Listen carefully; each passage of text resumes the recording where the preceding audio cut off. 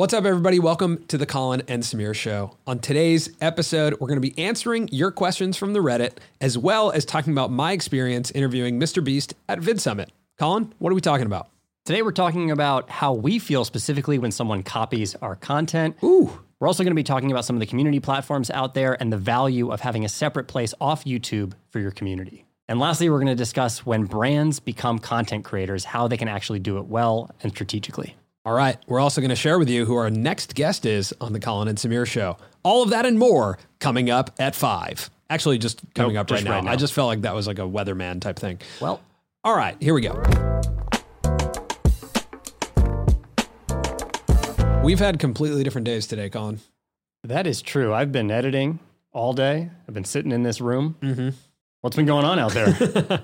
So I've been at VidSummit for the first half of today. I interviewed Jimmy on stage, Mr. Beast, if you don't know. James? Jimothy. Can I call him Jim? Jimbo? Call him Jim. So yeah, I interviewed him on stage, which was really fun. VidSummit, if you don't know, is this annual event that happens here in Los Angeles for video creators, kind of self-explanatory. And it's partially owned by Mr. Beast, partially owned by Sean Doris, and then by a guy named Daryl Eves, who this year, I think he's putting on, like this event, I've watched it grow since we went for the first time in 2018. Remember that? Yeah, I do remember that. Like when we went for the first time, what's crazy is we went as kind of like just fans or like members of the industry, I guess. I don't even know what we went as. Just curious guys. Just like curious guys trying on to the outside looking in. Yeah, trying to break into YouTube. And now it's so interesting, like sitting on stage with Jimmy with 1,500 people there was it's pretty wild how much has changed for us. Reed said it to me before I went on stage. He looked at me and he was like, last year, this time, who you were to now this year is completely different. I mean, we spoke last year and we gave a 45-minute keynote. Yeah. And I think we had around 350,000 subscribers, a little bit less than that. And I remember being extremely nervous to be on that stage, to be in that room. And, you know, right now, as you're listening to this, we're probably on stage at VidSummit, and we've had such a wide breadth of experiences and so many opportunities to speak in front of a lot of people. Yeah. And we just have more interesting things to talk about because the last year has been crazy.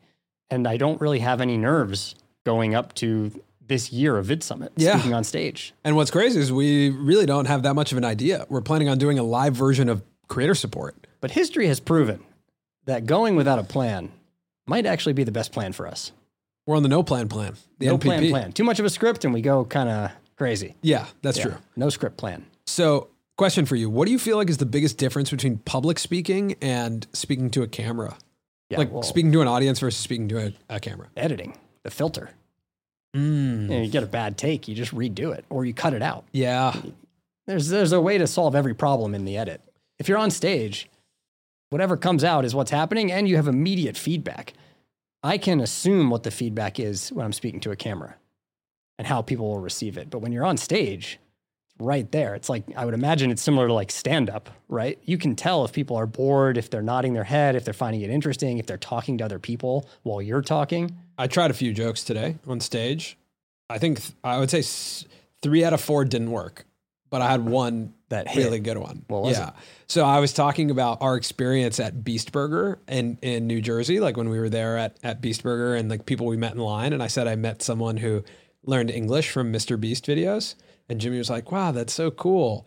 And I was like, yeah, he came up to me and he said, I've watched every Mr. Beast video for 100 hours. And this is now how I learned English. And the crowd erupted. It was That's good. It was a good bit. Niche joke for a super niche group joke. Of people. The more niche the joke, the better. In that, I completely fumbled the joke here on the pod. You had to be there in person. But the energy of the room was great. And I think that's like... Was I supposed to laugh after that? No, you're supposed to appreciate it. Okay, I did appreciate it. Yeah. Sorry if I didn't react. No, it wasn't a laugh. Again, I fumbled too. It wasn't like I nailed it. That's the worst part, by the way. Public speaking, if like you have a good bit planned and then you fumble it, because you can't go back and then you're like, well, everyone just watching me try that. I think the worst is if you use a good bit in the rehearsal and then you're on stage and you try to reenact the bit. Worst. Yeah. Yeah. I have a question for you. Talk to me. Considering that we've had Jimmy on the channel. We've spoken to him a lot. He's showing up in podcasts all over right now. Yeah. There's no shortage of Mr. Beast content. Was there something from your interview with him on stage that you had not heard before? Something interesting? Yeah, I think, on the cool thing about the podcast tour that Jimmy's on right now is it's not YouTube podcast. He's on entertainment podcasts. Like being on Flagrant with Andrew Schultz, he's talking about all kinds of different stuff. Yes, he's talking about YouTube, but it's not like just like retention and CTR. It's, hey, like who is this guy, Mr. Beast? So I think that is the coolest thing that I'm hearing from his podcast tour. But to answer your question, specific to YouTube, because this context of VidSummit is very YouTube focused, he talked about his relationship with performance of videos, meaning like getting a 1 out of 10 or a 10 out of 10. And that is some of his recent videos are 10 out of 10s. And I never really heard him talk about his relationship to that and like how over time he's had to really detach his emotion from the performance, and that still, though, to this day, he does feel emotion. He, on the 10 out of 10s, he like panic changed thumbnails. I don't know. I'm sure you saw it on Twitter. Everyone was talking about he had changed a thumbnail 5 times in like a week on a video. So like just to understand that he still goes through that, I think was really cool. I never really heard him talk about that. And then the other thing that he talked about, which was us talking about how much people copy Mr. Beast on YouTube. I asked him a question around how do people learn from what you're doing without fully copying it, essentially. And he had some really good points around, he thinks the next phase of YouTube in the future is going to be completely different from what he's making. Like the next big creator is not going to make challenge videos. And he talked about how he picked up a camera and started talking to it when he watched Casey Neistat, which I'd never heard him talk about. Never really heard him talk about the fact that he was inspired by Casey, and that's when he kind of like made himself more involved in the videos, but then had to find his own style from that. And so, he talked a lot about that concept that probably the next big creator on YouTube is going to be a shorts creator, which I thought was interesting, where he was like, there's no standout shorts creator yet, where it's like the Emma Chamberlain or the blank of shorts. That would just be a strategic move on YouTube's part. If they're trying to compete with TikTok and they want to prove to people that you can be successful on shorts and shorts alone. That's what he said. He said, my recommendation is like, YouTube's really serious about shorts right now. Someone's going to emerge as the face of shorts. And it hasn't happened yet. And I thought it was an interesting piece of advice and thought, where he was like, someone's going to emerge as like the Casey Neistat or the Emma Chamberlain of shorts. You just got to have good calves. Prerequisite if you're going to be the face of shorts. Oh man, I can't do short jokes anymore, man. I just can't do it. The only one I could do was when Marilyn's here. She's laughing. I know, but the only one I can do. Okay. The only shorts joke I can do is that someone asked about short subscribers and if they are like real subscribers, and Jesse from our team, or Jesse is editing this right now, so he'll hear this joke here, but he DM'd our account and said, what the hell, man? What's wrong with what? Like, I'm messing this up, dude. I'm fumbling right now. I'm public speaking out. Yeah. What? I don't know. Public speaking out? Yeah. What does that mean? I don't know. Cut this whole thing. I can't. No, I think Jesse gets to decide if this stays in or not. I know, but you think you've done too much public speaking today? I think so. It's actually not public speaking. It's the amount of creators that are at VidSummit who want to talk, and I want to talk to them, but I'm just not used to like. But now you have to record a podcast. Yeah, now I got to record a podcast. I couldn't even do the bit. So the bit was about height. That's it. You can gather it. It's not that interesting. Let's move on. Okay. All right. Well, why don't we get into the Reddit okay. and start answering some of the questions today, get into the creator support segment. Yeah. The first post is actually along the lines of copying. Yeah. And, you were talking about how Mr. Beast, people are copying his style, copying his formats, copying his thumbnails. The top post right now in the Reddit is a thumbnail from a creator named Graham Stephan. It's a piece that he made with Mr. Beast, and the thumbnail looks almost exactly like one of our thumbnails. It's got the yellow background with the black text that says broke, which I think we actually have in one of our thumbnails. No, it's the exact text, Cole. It's the exact text. Yeah. That's the exact text. Yeah. Ours says broke as well. It's a photo of Jimmy at a mic, and a lot of people are commenting. Well, also saying, like, then was this deliberate? Wait a second. Also in the title, it says the full story. It says how much money Mr. Beast makes, the full story, which is kind of like a combination of our two titles that we did from our content with Jimmy. Yeah, so I think it's interesting that it was flagged in the Reddit, and I think there's mixed reactions here of people feeling like, is this, has he gone too far? And I think it would just be an interesting discussion how do we feel about when we see people sort of like imitating our thumbnail style, copying some of our video formats? So I don't think, like, look, okay, we know Graham and I text. I like Graham. Graham, if you're listening, what's up? But we will box you. But I would say, like, it's obvious that there's no world where anyone can, including Graham, can look at us and say, this isn't based off your thumbnail. Like, there's just no possible way to say that. So obviously it's based on something we had done. I think that the only thing that bothers me about this is, like, the branding elements of the yellow and black feel like very deliberately Colin and Samir, right? It's something that we've just done for a long time. So it's become a big part of what we do. And at the same time, man, this happens in creativity. This especially happens on YouTube. And the only way, like, this illuminates a problem that we have, that really anyone out there, anyone listening, anyone can make a video that looks like this with yellow box and black text. And there will be a lot of our fans that think it's one of our videos. That just means we don't have strong enough brand identification on YouTube to delineate between what's one of our videos, what's not one of our videos. Yeah. And I think we've probably been guilty of things similar to this in the past. And you look at Sure, but Shelby Church, but think about, like, when Shelby Church made a video, how much money I made on YouTube. Yeah.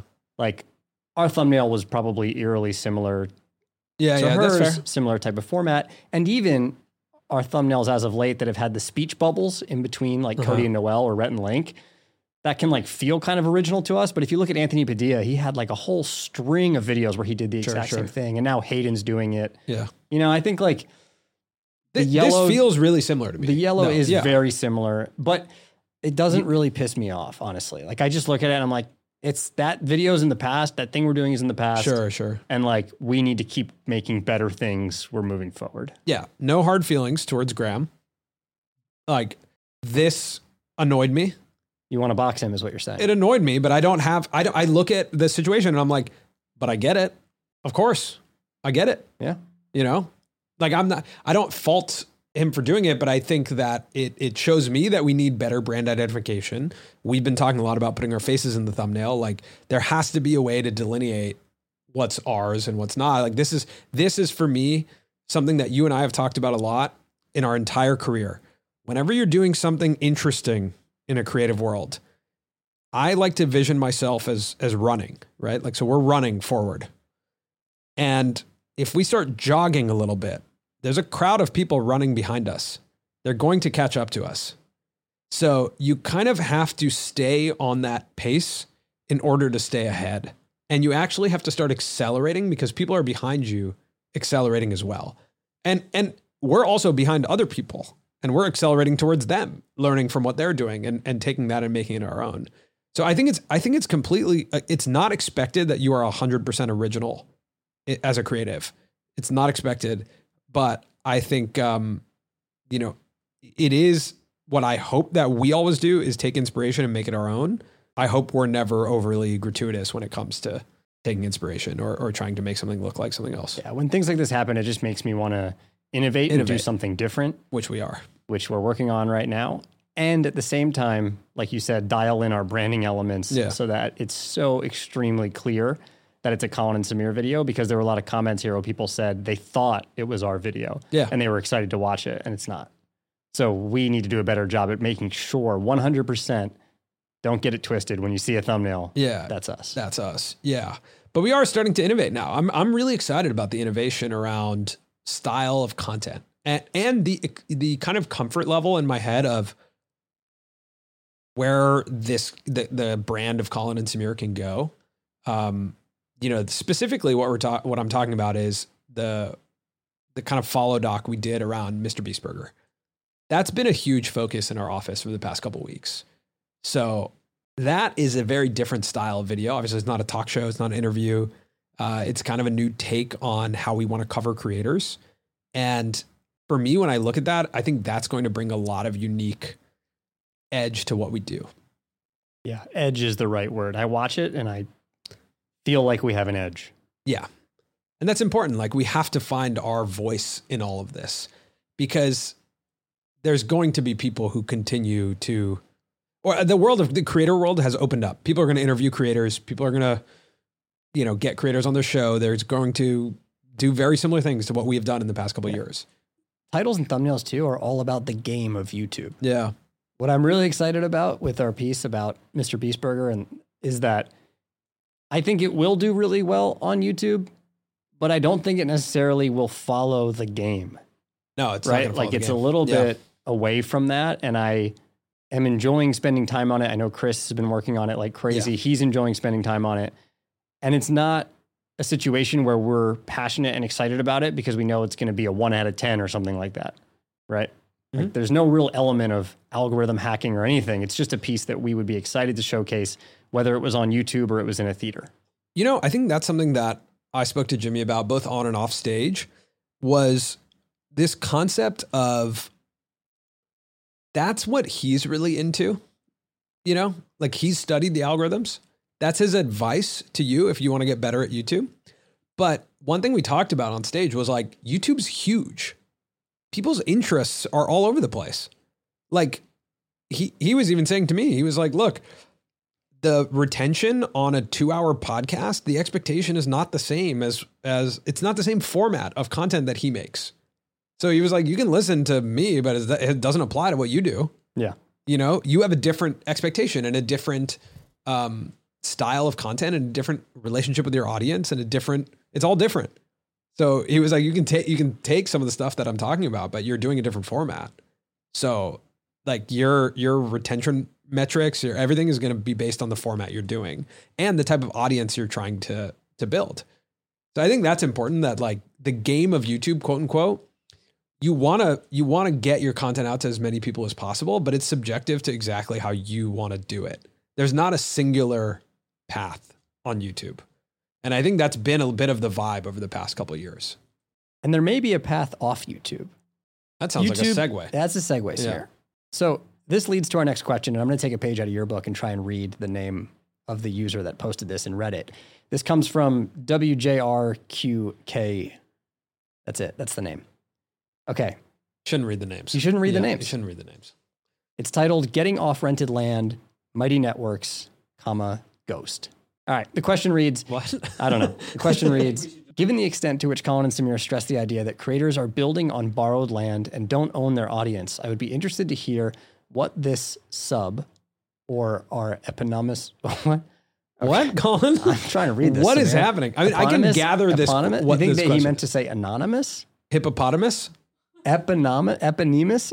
Yeah, it means like when a thing is named after the person or character that it's about. So like our subreddit is called Colin and Samir because your names are Colin and Samir. Whoa. It's like in Moby Dick, how the whale's name is also Moby Dick. Could you use it in a sentence? How do we use it in a sentence? She just said it. Moby Dick is the eponymus of Moby Dick. All right. It's the eponymous character. Whoa. Okay. I get this question already, right? Or do you need to read that? I think we need to deliver it in a way that makes sense. Okay, the question reads, I just learned about Mighty Networks this week and took a dive. Seems like a great place for creators to gather their flocks, so to speak, in one's own platform. That's also the focus of Ghost, though it's built around the newsletter rather than a multifunctional community space. Does anyone have experience with Mighty Networks, Ghost, or other platforms designed for creators to own their audience? Any resources, anecdotes, etc. would be appreciated. Mighty Networks was a sponsor of the show. I think from what I've seen of them, I really like what they do, and the apps that I've used that they've created, I really like. Beyond that, I've been thinking about this a lot, especially being at VidSummit and engaging with our audience. The thing for me that I'm recognizing is that what we want to do is build like a tight-knit community. And the opportunity, the energy that I get is when we get to talk to the people who listen to our show. That for me is where I get most of my energy. So I don't actually think that I would be happy if we were putting out content, it was getting 10 million views an episode, but I didn't know who those people were. That's really hard for me to latch onto. So I think a big part of our next chapter will be building a community platform. I don't know if we're going to use Mighty Networks, Uscreen, Patreon, Discord. Like, I don't know which one is the right stack. I think they're all different and we have to dive into this world. But I know that we're going to move in this direction because I see there's so much value in these communities that are both digital and physical. even again, being at an event and meeting people is so valuable. It changes everything about the trajectory of your career, your life, your creativity. Like, it's the people that you meet. Yeah, I think it's twofold for me. It's fulfilling to answer someone's question or interact with them on a very specific level. Yeah. So that's one side of it where I think it's important to have one of these types of communities. But I also think intimately knowing your core audience makes it easier for you to make videos that everyone will enjoy. Mm-hmm. I think that's a lot of why you look at, like, when KSI uses his Reddit, right? Yeah. He reacts to it and makes a video that goes out to millions. Sometimes like 10, 15 million people will watch a video about content that stemmed from his Reddit, which is smaller than that. So I think it's interesting and important for a creator to intimately like understand what their core audience wants, what they're interested in, what they find funny, because that just makes it easier for you when you sit down to write a video or you sit down to record what everyone will be interested in. This podcast is supported by our friends at Kajabi. Kajabi is one of the most significant brands in the creator economy. Creators have earned over $6 billion on the platform through selling courses and membership. And Colin, do you know how Kajabi was started? I don't. So the founder wanted to manufacture a toy for his kid, but over time realized that manufacturing and fulfillment was really complicated. So he actually ended up making a video about how to make toys, and then realized there was no good way to sell knowledge-based videos online. So he built Kajabi. So the platform is actually built by an online creator. That's really cool. And it just makes me think about how many opportunities there are in education right now. There are so many things that people know that other people would love to learn, but that they just don't have access to. And I think online creators are the absolute best teachers right now. We all know how to engage an audience through video. When we were thinking about launching our course business, student experience was the number one thing we wanted to make sure was excellent. And after looking at all the options, Kajabi was the one that really stood out because of their templates as well as everything that's built in. We're able to offer worksheets, videos, live sessions, challenges, and even a built-in community all through Kajabi. So if you're interested in checking out Kajabi, go to kajabi.com/Colin and Samir. All right, back to the episode. So should we talk about Emma Chamberlain's house tour? Or Yeah, whoa. Are we going to dive into that? That house tour with Architectural Digest hit me in the face this morning. Oh, really? Yeah, I'm eating breakfast. I put it on. That house is incredible. It's just, I think for me, just watching it, what's wild is just to really understand how much she's become this mainstream celebrity and how much she's like so well suited to be in that role of being a celebrity. She's still like very down to earth, very good on camera, knows how to engage with an audience, but like she is really elevated to she's in a different world than like the creator economy, in my opinion. Yeah, I think she may be representative of what's coming down the line for any type of creator that has success is able to sustain it. You know, what's really interesting about her and a roadmap that I think would be great for a lot of creators to follow is that even though she now lives an extravagant life and is living in this amazing home, she is still relatable. She's not like hiding the fact that her life is very different than it was 5 years ago on camera. And I do know that is like important to a lot of creators that they maintain that relatability factor, even though they're making millions of dollars. And I think that can get kind of strange sometimes. I understand the purpose of it. Yeah. But I really appreciate that she still feels like the same creator with the same attitude, wit, and relatability, even though her life has drastically changed. So, question for you. When it comes to celebrities, how are you feeling about our next interview? I'm very excited. Nervous a little bit. Yeah, I have nerves as well. Yeah, I'm definitely nervous. So our next interview is with someone we've wanted to interview for a really long time. Long time. Yeah. We had a pre-call with him. We haven't said the name yet. Say the name. I thought you were going to say it. Yeah, it's Hassan Minhaj. Yeah. I thought you were going to say it. You left everyone on the edge of their seat, man. I was trying to make it suspenseful. I bet you some people fell sitting on the edge. Oh, wow. I'm off, man. I've done too much speaking today. I'm telling you, I gotta cool it before tomorrow. Yeah. I'm figure that situation my out. motor is like, I'm also like too comfortable trying things now. Mm-hmm. Now I have to like fully. After the YouTube Creator Summit, I think we got a little bit too comfortable bombing. Yeah. I'm like looking to bomb now. Now we like feel the rush of bombing. It's It's Hassan Minhaj, and he, if you don't know who he is, comedian, actor, he's been on YouTube for I think 15 years. He's found his way through different iterations of his career. He has a new Netflix special coming out, which is what he's coming on the show to talk about. It's just like a really exciting experience for us to get to A, interview someone that we've always wanted to interview, but B, get into the world of like someone who does stuff beyond YouTube as well and is entertaining people at a really mass scale and has experience in traditional entertainment. And that to me is like so cool because I always want to be the bridge. I want to be the bridge. I want our show to be the bridge between traditional and digital. I want our show to be the bridge between creators and the rest of the world. So he lands the most on the traditional side of anyone we've had on the show to date. Yeah. You search his name on YouTube and it's primarily him on Fallon, him on Kimmel.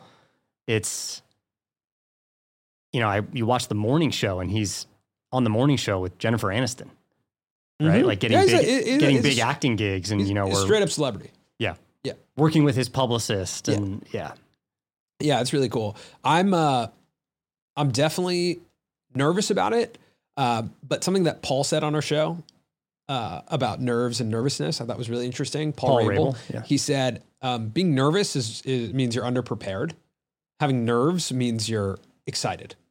Like you're prepared and you're like having nerves is something really natural to have. Being nervous means that you're underprepared. I do feel underprepared at the moment. Yeah. And that's what being nervous is compared to like, you and I are prepped.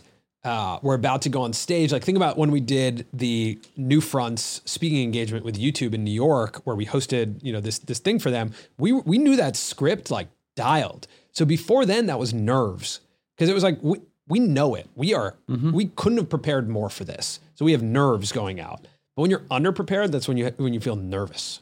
I actually feel nervous because he is incredibly available when you search his name on YouTube. He's been on a lot of podcasts, right? Like shows. How are we going to make this different? How do we make this original? How do we make this our own? Yeah.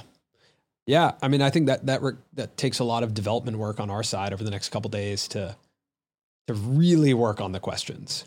Like when Sean Evans has a question on Hot Ones and you're like, how was he that specific? He's like, so when you were in middle school and you wore those Jordans to school and your teacher said, hey, Hassan, what's up with those Jordans? How did you react? And he's like, what? How did you know what Mrs. Lanning said? I'm off, man. I don't know. Yeah. I don't know. Yeah. This is what I'll say. You know how Sean Evans does that and his team over at Hot Ones? How? They look up the local newspaper of the celebrity and where they're from and the archives. Because for the most part, the first time that, a celebrity does something noteworthy, it's going to get covered first in the local paper. Yeah. And the perspective that they take on it is going to be very different than, by the time they end up in like the New York Times or on like a big ticket interview. That's cool. So maybe we should look at the local paper. That's good. All right. What's the next question from the Reddit? Okay. The next question is from Snoo83683. Snoo. Lately, we've heard a lot about how creators are starting or acquiring brands and jumping into the realm of business. But what about when a brand wants to go into the long-form content realm? I work as an editor for a startup, and it was the founder's idea to invest in creating content for the brand instead of spending most of the marketing on ads. Because I'm also involved in coming up with the content ideas, I'm concerned that most of the audience won't relate or interact with branded content. I've seen a lot of channels for big brands with really high highs, but also with surprisingly low lows.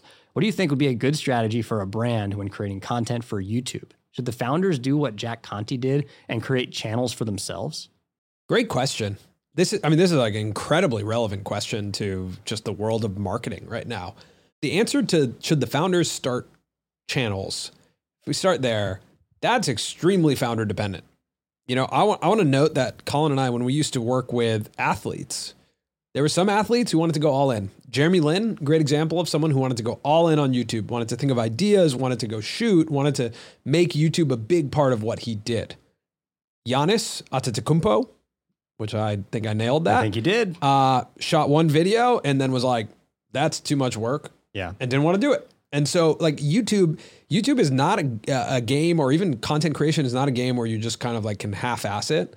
Your founders have to be really into it to do it. I think the founders have to get fulfillment from it, whether it actually sells product or not. Yeah. Because that's the only way. It has to be the long game. Content has to drive value. It just does. Like, and it's going to take a really long time to do it, but it has to have value beyond the marketing. Yeah. That's what you have to think about branded content is, are you watching this no matter what? Or are you just watching this?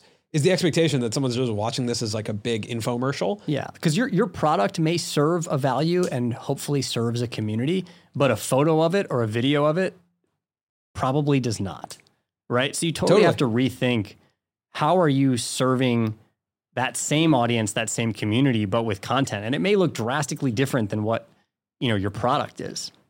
Mm-hmm. So I think how brands should create content, I don't think we live in a world where a brand can have a channel and a ton of different faces show up on that channel. I just don't know if that's real. Moment does it well. Moment is like a camera supply kind of production gear thing, and they do it well on YouTube, but they've spent years figuring out that YouTube channel, developing a YouTube audience. The way that I feel like they found their way in was reviewing tech and going into a format that is pre-existing on YouTube, and reviewing cameras and reviewing tech. So I think that works really well, but it has to do with the individuals. You have to build like either a cast of characters that people follow or a singular character. And you probably have to be prepared for when those characters move on. Yeah. Right? That's the tough thing about having a host on any of your channels, whether it's YouTube or Instagram or TikTok. Most likely there will come a time when they want to move on and do something else. Okay, my take is that YouTube is the hardest one to build. I might not even touch that if I'm a brand. I would explore newsletter. I would explore podcasting. Those are the two things I would explore. And then I would maybe do like live speaking, like events, workshops, stuff like that. Depends on what type of brand you are, but YouTube is the one I would look at last if everyone's super into it. If your founder's like, I love YouTube, I want to become a YouTube creator, and I'm willing to commit to it for the next 10 years. Yeah, it's the highest lift and can take the longest.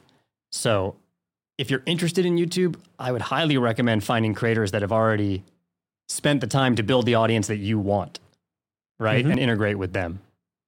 Yeah. Totally. There's one brand that always comes to mind for me, and that's Line Skis. And I've told you this story before, but Line Skis is a ski manufacturer. And there was a period in time, maybe over like 15 years ago, when they had 20 plus professional skiers on their roster. But professional skiing is very much like lacrosse. Like there's only so many names that are well known. So the fact that they had signed 20 pro skiers doesn't mean that they can just use their photo in a magazine or whatever and like make money off them. Yeah. So what they ended up doing was they let go of 19 and they kept one. They kept one guy who was basically like the heart and soul of the company. He became like the creative director.